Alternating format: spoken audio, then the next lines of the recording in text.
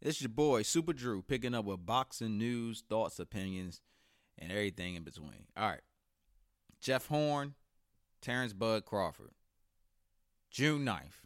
Jeff Horn record 18-0, one draw, 12 knockouts. Terrence Crawford considered to be one of the best pound for pound right now. 32 wins, no losses, 23 knockouts.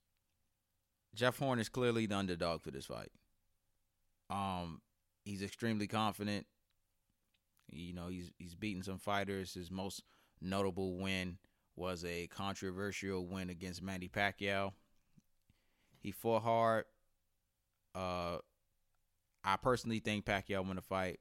That's neither here or there now. The judges gave him the decision, and now he's moving on. He feels like he can, take over. And so he's calling out big names, and now he's got Terrence Crawford. I really don't see a way for him to win this fight. And so good luck to him though. Good luck to him. Terrence Crawford. It's been some trash talking between the two camps. I think it's gonna be an entertaining fight. But pretty much my thoughts on is that I love Jeff Horn's enthusiasm, but I think he's gonna get his ass whooped. I hope he proves me wrong, because if he does, that truly shakes up the division. Truly does. And so I think it's going to be a good fight regardless.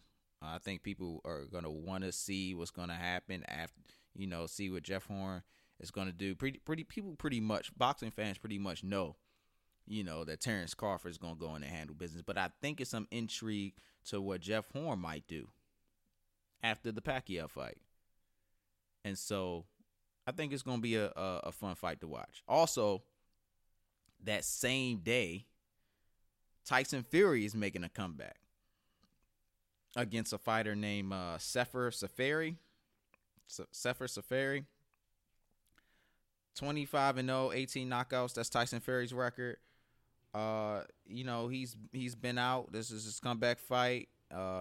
The reason why he's been out, he was dealing with alcohol and substance abuse.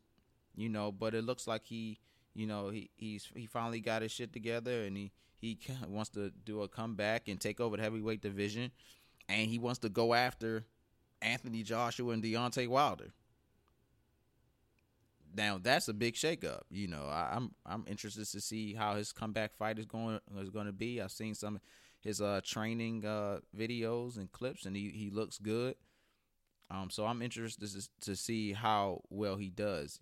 He has problems with when people say that Anthony Joshua and Wilder are better than him.